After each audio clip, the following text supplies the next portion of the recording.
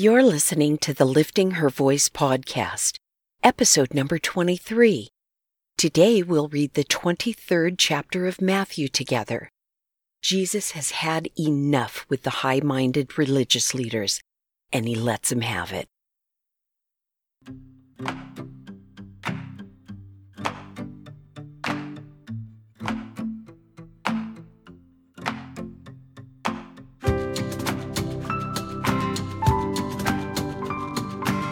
Welcome to the Lifting Her Voice podcast. I'm your host, Joy Miller, and I invite you to grab your Bible and join me as we simply read God's Word together. Some things require discipline, and sometimes that's just not easy to muster by yourself, no matter how badly you want to do it or how much you know you should. It's just easier to do it with a friend. So refill your coffee or tea, get comfortable in your favorite chair, and follow along as I read aloud. I'm so glad you're here.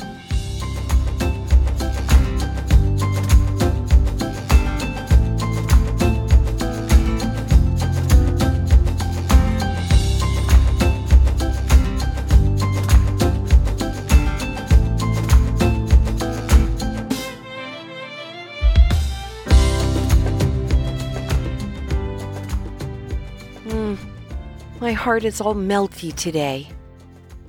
I know all of you are experts now on downloading a podcast app and searching for a podcast. Search for this one, The Next Right Thing, episode number 125. In this short 9-minute podcast, she reads the 23rd Psalm and extols its virtues. It is so encouraging. I pray it blesses you as it did me. Okay, let's turn to our reading for today. It's getting hot and heavy between Jesus and the religious leaders, and he's not kidding around. Matthew chapter 23. Then Jesus spoke to the crowds and to his disciples. The scribes and the Pharisees are seated in the chair of Moses. Therefore, do whatever they tell you and observe it. But don't do what they do, because they don't practice what they teach. They tie up heavy loads that are hard to carry and put them on people's shoulders, but they themselves aren't willing to lift a finger to move them. They do everything to be seen by others. They enlarge their phylacteries and lengthen their tassels. They love the place of honor at banquets, the front seats in the synagogues, greetings in the marketplaces, and to be called rabbi by people. But you are not to be called rabbi, because you have one teacher, and you are all brothers and sisters. Do not call anyone on earth your father, because you have one Father who is in heaven. You are not to be called instructors either, because you have one instructor, the Messiah. The greatest among you will be your servant. Whoever exalts himself will be humbled, and whoever humbles himself will be exalted. Woe to you, scribes and Pharisees, hypocrites! You shut the door of the kingdom of heaven in people's faces, for you don't go in, and you don't allow those entering to go in. Woe to you, scribes and Pharisees, hypocrites! You travel over land and sea to make one convert, and when he becomes one, you make him twice as much a child of hell as you are. Woe to you, blind guides, who say, whoever takes an oath by the temple, it means nothing. But whoever takes an oath by the gold of the temple is bound by his oath. Blind fools!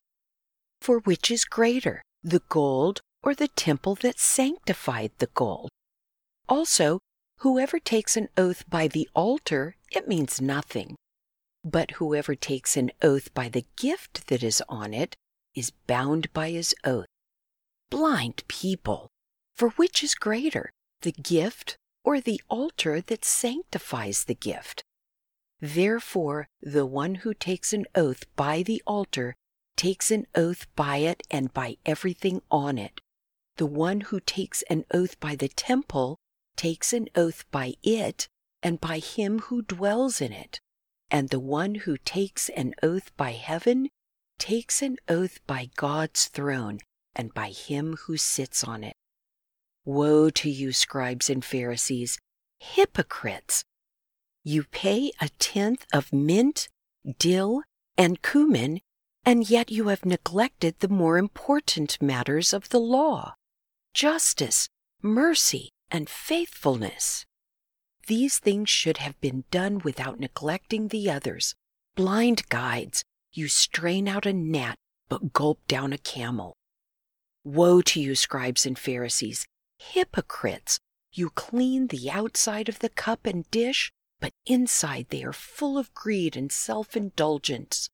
Blind Pharisee, first clean the inside of the cup so that the outside of it may also become clean. Woe to you, scribes and Pharisees, hypocrites! You are like whitewashed tombs, which appear beautiful on the outside, but inside are full of the bones of the dead and every kind of impurity. In the same way, on the outside you seem righteous to people, but inside you are full of hypocrisy and lawlessness. Woe to you, scribes and Pharisees, hypocrites! You build the tombs of the prophets and decorate the graves of the righteous, and you say, "If we would have lived in the days of our ancestors, we wouldn't have taken part with them in shedding prophets' blood." So you testify against yourselves that you are descendants of those who murdered the prophets. Fill up, then, the measure of your ancestors' sins.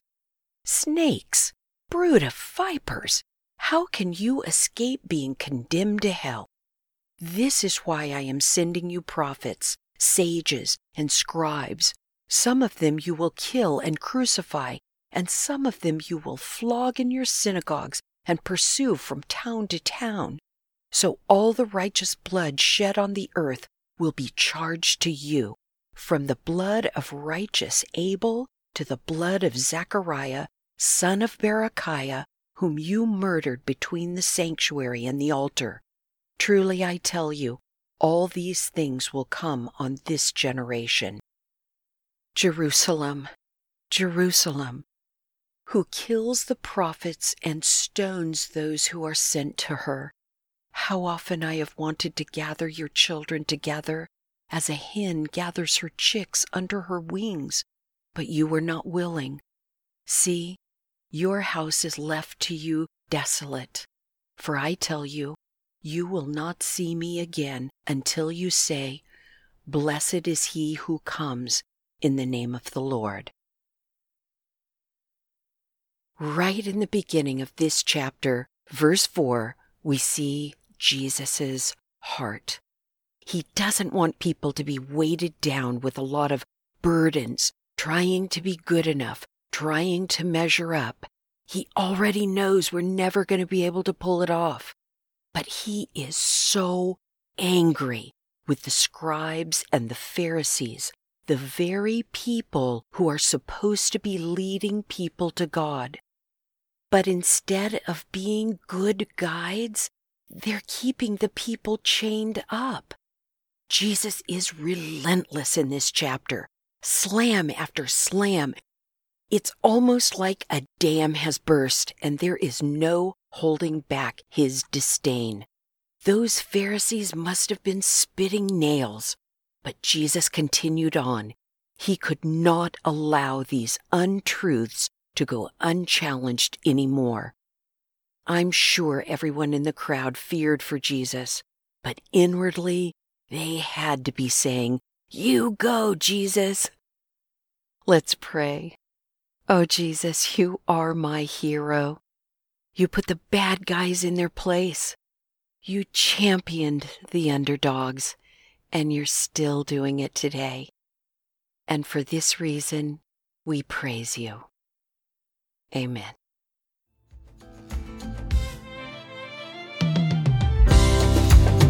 Thank you for joining me here today.